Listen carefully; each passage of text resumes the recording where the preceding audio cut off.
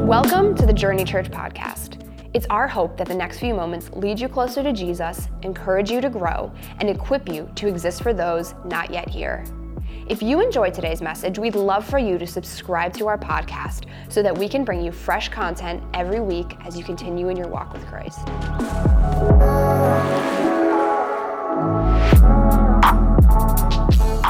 As you're being seated, I just want to take time to welcome you. If you're a guest here today, I hope that you came here feeling like a part of this place. Like this feels like home to you from the moment that you got here. I only have 20 minutes, and so if you know me, I don't even open up. My opening story is usually 37 minutes, and so we got to go today, and so we got a lot of fun stuff and exciting stuff planned at the end, candlelight and some more worship. And so I have 20 minutes. Here was my thought. How many of you believe you can hear something in the span of 20 minutes that can absolutely change your life? Okay, some of you don't. So I'm going to give you a negative example of it, okay? Negative example. So you have heard things in your life that were spoken over you in a conversation or maybe in anger that have literally changed the course of direction in your life. Like I read an article by a girl, and she was blogging about this concept, talking about words. They have the power of life and death. They're like a sword. You're going to hear all sorts of words in your life, positive, negative, affirming, putting you down. And she said, just so you understand how impactful this is, here's 3 statements I heard in my life at 3 separate times that were spoken to me that have literally changed the course of direction in my life, and I've never forgotten. She said, when I was a young girl, and I was my dad in a conversation with my dad one time, and he just said it. He wasn't trying to hurt me or change the trajectory of my life, but he said at one point, he said, "I wish you would have been a boy." She said it stuck with me forever. A few years later, I was in school, and I was being taught by a teacher. I don't know if she meant to hurt me. But I think it was like one of those compliment things. You know what I'm talking about? And so where it was attempted to be a compliment, but it was actually hurtful. And she said, "You're not that smart, but you're extremely hardworking." Right? That's like saying, "I'm not physically attracted to you, but you have a great smile." Right? It's not a good compliment. You're like, that doesn't, that hurts me. Right? And so you're not smart, but you're hardworking. And then a few years after that, as I was getting prepared to leave the house and try to make it on my own, my mom said to me, "You're never going to make it on your own." All 3 of these statements have stuck with me and impacted my life. I think you can hear something that dramatically changes the direction of your life. So my hope is over the next 20 minutes, you would maybe rehear or hear something about God that maybe you've never heard before. Because I think what you hear about God, when you think about what you think, when you think in your head, when you hear the word God, what you have heard in your life, it can literally change the course of direction in your life as a person. And so I want you to rehear maybe what you've heard in the past. And I want to take you to a story in Scripture where we establish the significance of this truth. The Bible says in Romans, faith comes from hearing, and hearing through the word of Christ, right? And so faith, that's what I have. I have faith. I'm not a good person. I'm not an accomplished person. I'm not educated. I'm barely educated. And so I'm a person with faith. I know that I need a relationship with Jesus. I believe he saved me. He's changing me. He's healing me. He gives me the grace that I absolutely need every day. And I think that same relationship is available to every person in this room right now. Do you agree with me? Okay, and so, but faith comes by hearing. The problem is, many of you have heard about God from the wrong source. Maybe it's been a hypocritical relative. Maybe you went to Christian school when you were a kid, or so you've heard it from a religious institution. Maybe you've got your concept of God from the news, right? The right wing, the left wing. We don't know what side he's on. And so maybe it's through an interaction with the neighbor that stopped at your house, but if you're honest, that kind of freaked you out. And so maybe it's a personal thing you've heard through a failure, through shame, through your inability to follow the quote-unquote rules of religion. But real faith comes from hearing, and hearing comes through the word of Christ, through the word of God. And so what I want to do is I just want to give you some words from the Bible, the word of God. Can I do that? Luke chapter 2 is the Christmas story. Let's jump in there. We're going to pick it up in verse number 4. The Bible says, "So Joseph also went up from the town of Nazareth in Galilee to Judea, to Bethlehem, the town of David, because he had belonged to the house and the line of David. He went there with his wife Mary to register, who was pledged to be married to him. So he was getting married, to be married to him, and was expecting a child, right? And so let me just establish, some of you never heard the Christmas story. Mary and Joseph are the main characters in the Christmas story, outside of Jesus, obviously. And so Jesus is going to be born by Mary. Mary is a young girl that's engaged to be married to her future husband, Joseph. As she's getting prepared for her wedding, an angel shows up and says, hey, God has chosen you to have his son, God's son, Jesus. You're going to name him Jesus. He's going to be Emmanuel, God with us. So she gets pregnant, and then she has to go have the awkward conversation with her future husband. I'm pregnant, but don't worry, it's God's. I want you to think about that. If you're dating somebody and they come to you and say, I accidentally got pregnant, but it's nobody else's. In the greatest act of faith the world has ever seen, Joseph believes her. They somehow stay together. Now it's time to have a baby. And they have to travel 80 miles from their hometown, about a week's journey. Maybe on horse or donkey, travel to Bethlehem, where they have to give an account of themselves. This is where I'm from, this census that's going on. And it's there that Mary goes into labor and has Jesus. The Bible says while they were there, the time came for the baby to be born, and she gave birth to her firstborn, a son. She wrapped him in cloths and placed him in a manger because there was no guest room available to them. They have a baby. They can't find anywhere to have it, so they go into a barn. After they have Jesus, they can't find anywhere cleaner to put him. Her arms hurt, I guess, and so she places him in a manger, which is the trough from which the animals ate. I want you to think about this whole thing. There is sermon after sermon after sermon, right? But the next part of the story is the part I want to focus on. The Bible says in the very next verse number 8, no time in between, no party thrown, no update on social media, no king showed up, nothing, no news has covered it, nothing has happened. The Bible says in verse number 8, and then there were shepherds living out in a field nearby, keeping watch over their flocks at night. An angel of the Lord appeared to them, and the glory of the Lord shone around them, and they were terrified. Now, how many of you remember having a baby? Anybody remember having a baby? Okay. When you had a baby, who were the first people that you announced you had a baby to? How many? Come on. Social media, then parents, right? Social media, you announce it, you make sure you go back, you see how many likes you get, then you invite your parents into the situation, right? So I'm playing, right, kind of, and so first people you tell, your parents, right? You tell the important people in your life, right? I remember my first child, we had told my parents and my in-laws, and then we went to the next, important people in our life, but they weren't the first important people. So I went to my brother and her sister. We told my brother, to which I still remember it. It was 16 years ago, almost 17 years ago at this point. She was pregnant. She was expecting. We tell my brother. He asked us, he is dead serious, am I the first person to know? I don't like you that much, man, right? I tell you and I want everybody else to know, right? And so you tell the important people. So who are the first people that find out Jesus is born? Come on, tell me what it is. Okay, this is important because the shepherds would have heard a lot of things about God. So when it says they were terrified, this is not because the angels are scary. They show up, they're scary, right? And they're terrified. They're startled, right? I actually think they're terrified because of what they had heard about God. They had already made assumptions about God.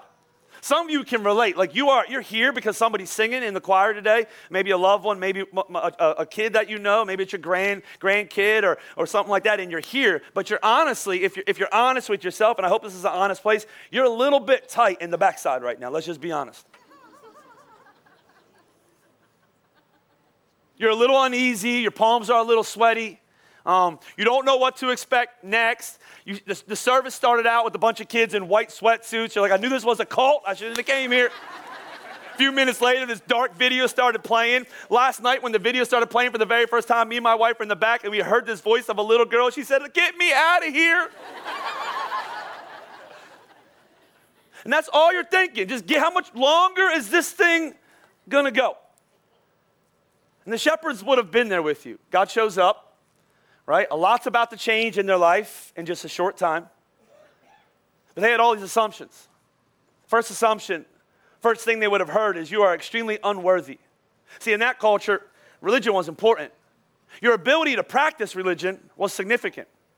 Wherever you lived, you would have a temple that you were a member of. You needed to get to that temple to make sacrifices. You needed to make time to worship God. You needed to have time for the Sabbath. Every 7 days, you spent a day off. But shepherds, their job was 24/7. They were constantly finding still waters, constantly finding green pastures. They were protecting. They were on 24/7. They were always on the move. They were never maybe stationed in one town. They would consistently move. It was a very isolating life. Because of that, they couldn't practice religion the way everybody else practiced religion. And they would have heard, if you can't practice the right things, you can't be close to the right God. They would have felt extremely unworthy. They would have also heard that you are unfit.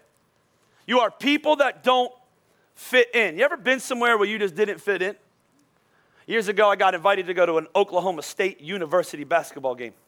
I did not fit in Oklahoma.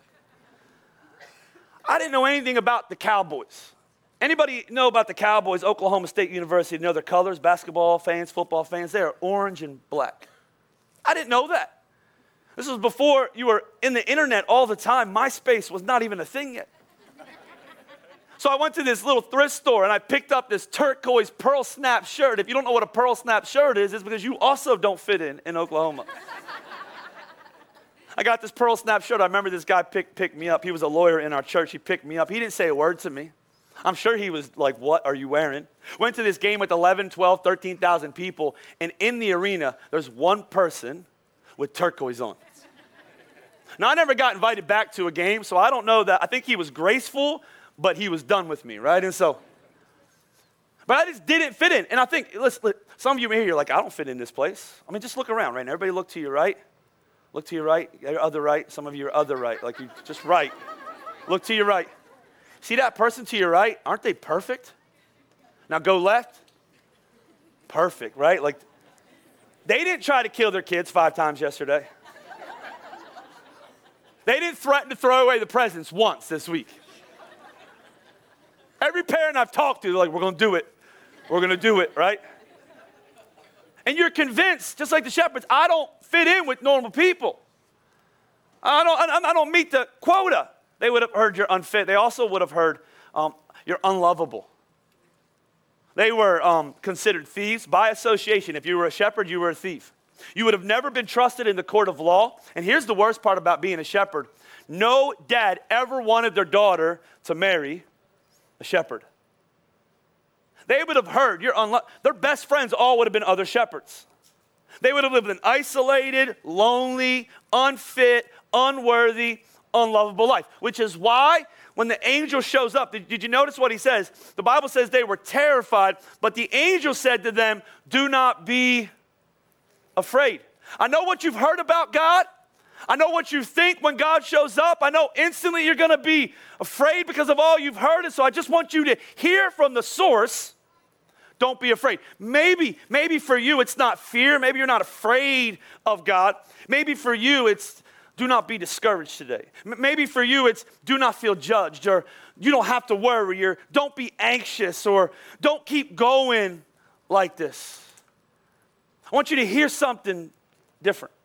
And I love what he says next in the Bible. It says, I bring you good news that will cause great joy for all the people. Today, in the town of David, a Savior has been born to you. He's the Messiah, the Lord. This will be a sign to you. You'll find a baby wrapped in cloth and lying in a manger. I love this part. Suddenly, a great company of the heavenly host appeared with the angel, praising God and saying, glory to God in the highest heaven, and on earth peace to those on whom his favor rests. That's really important, because they would have assumed forever that God's favor didn't rest on them. And so the angels established, hey, God's peace, it starts here. It's for you. I always, when I'm getting ready to preach Christmas, I'm always like, give me something, God, to clearly explain why you did it like this. So God came to earth as a baby. Why did he take that measure? What was going on there? And so I was listening to a Christian radio station this week, and every once in a while there's something good on there. I'm gonna be honest. And so sometimes those two, you're like, this is not it. And so I was picking Lincoln up. He's 14. He had basketball practice. His practice was over at 6, I think. And so I was picking him up and You know how it is trying to have a conversation with a teenager, right? And so I'm like, how's practice? And it's like, he's like, good. And then it's like, stop asking me so many questions. And so I turned the music up, and I thought I was going to hear Christmas carols. And instead I heard the voice of the radio DJ sharing this story about Christmas. And I was like, this is so good. So I listened the whole way home, all the way to my garage. We got there, and I just kept listening. I didn't even get out of my car. I just kept listening. And it was like, oh, that's so makes sense. Why did God come like that? And it was a story about a man and a wife. And the man was the type of church person that only went to church with his wife to keep her happy. You know what I'm talking about? Like that's some of you today. You're like, I'm here. I'm not happy about it, but this is going to make my wife happy. So happy wife, happy what? And so I'm here. I don't want to be here, but I'm here. Okay. So he goes every year, but this year he was like, I don't want to go. I feel like a hypocrite. I don't believe. I don't understand the Christmas story. I don't know what we're doing. I don't want to go. I'm not going. I'm putting my feet down. I'm being the man of the house. I'm making a stance, right? And so after a lot of arguing, the wife finally is convinced she can't talk him out of it. And so she gets her son, and they head to midnight mass. Now he promises them, I'll be up when you get home. I'll stay up. So they leave. And you can just see the joy on his life. I got out of church. You know what I'm talking about? He goes to his pantry. He gets out a bag of Lay's chips. His wife won't let him eat, right? Dumps them into a big bowl, the hydrogenated oil chips. You know what I'm talking about? Puts them in a big bowl, gets on his comfy clothes, goes out to his family room, turns on ESPN, puts on the fireplace, and gets in his lazy boy. He is in heaven. 'Tis the season, right? And as he's sitting there, it begins to snow. All of a sudden, big snowstorm. He actually initially is worried. Like he's kind of thinking about his wife. He's like, man, this is bad, man. It's snowing, and I hope they're okay. I hope they don't get trapped in this. And he's worried, but he's not that worried. You know what I'm talking about? And as he's sitting there and it's snowing, all of a sudden, off the front of his window, he's sitting in the front family room, he hears it again. Oh, shoot, hears it again. It's not broke. Don't worry. This is what it does every service. He hears it again, right? And he keeps hearing this banging on front of this window. And so he doesn't know what it is. He's startled. He goes out to the front of the window, and he opens the front door. He looks at it. It's a flock of birds, and they've been caught in this storm, and they're trying to repeatedly fly into the window because they think it's safe in there. So his heart breaks for these birds, right? He's trying to relax, but his heart breaks for these birds, and he has an idea. I have a barn.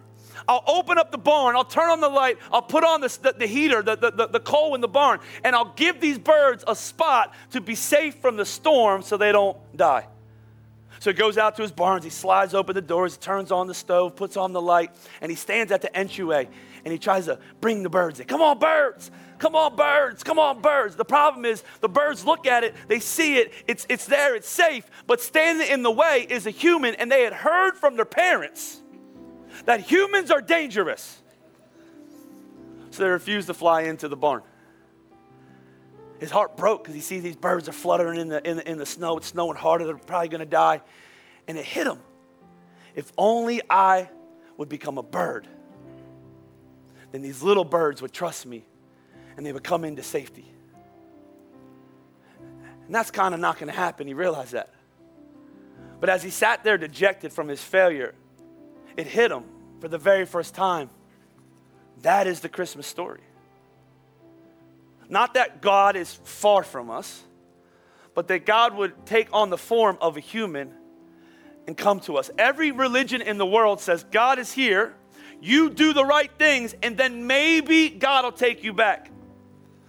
God said, you've done everything wrong, but I'm going to send you my best gift, my one and only Son, that whosoever believes in him shall not perish, but have everlasting life. For Jesus did not come to the world to condemn it, but to set it free. And I think when you hear that message and you step into that faith, that 20 minutes can absolutely change the rest of your life. Would you stand to your feet all over this place? And would you bow your heads and would you close your eyes for me? No tricks here today. I just want you to have a moment. I ask the Spirit to create an atmosphere of honesty in this place for both the old and the young. specifically today for the grandparent here.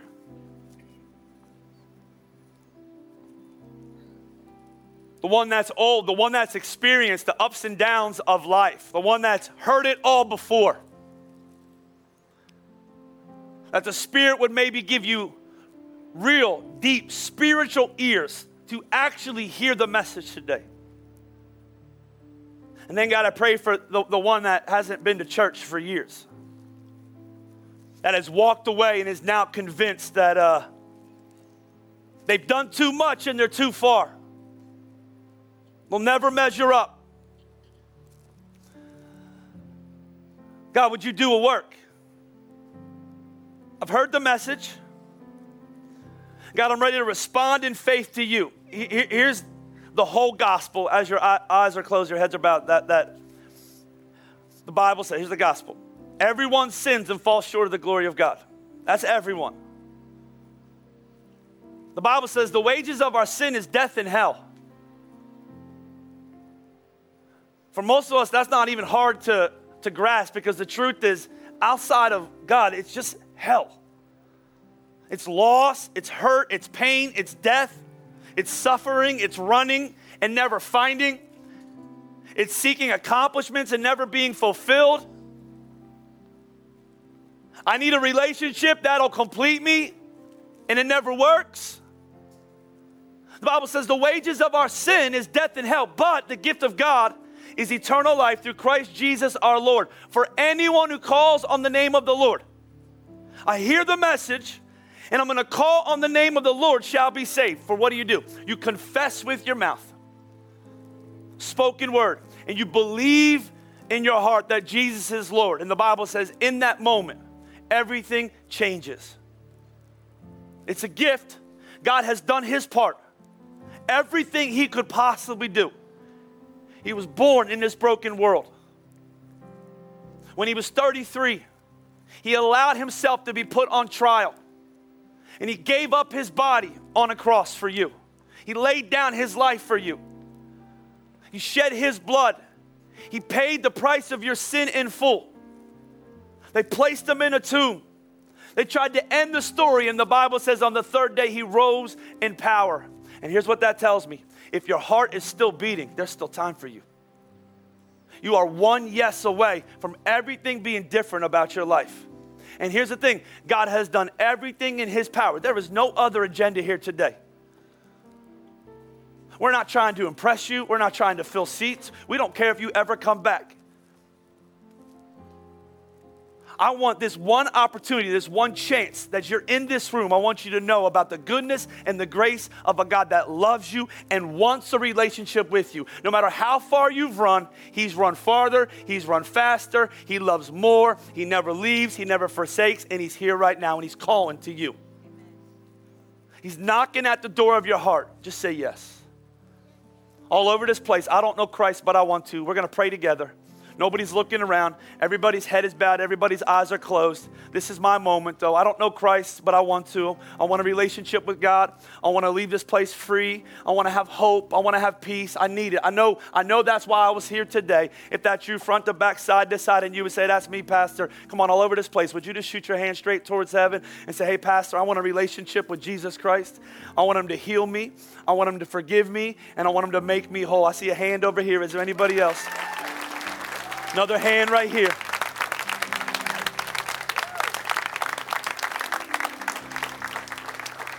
All over this place, would you pray with me? Would you repeat after me? Say, Jesus Christ, today I give you my life. From this day forward, I'm going to follow you, and I'm never turning back. Thank you, Jesus, for changing me right now. In your name we pray. Everybody shout amen with me. Let's clap together one more time.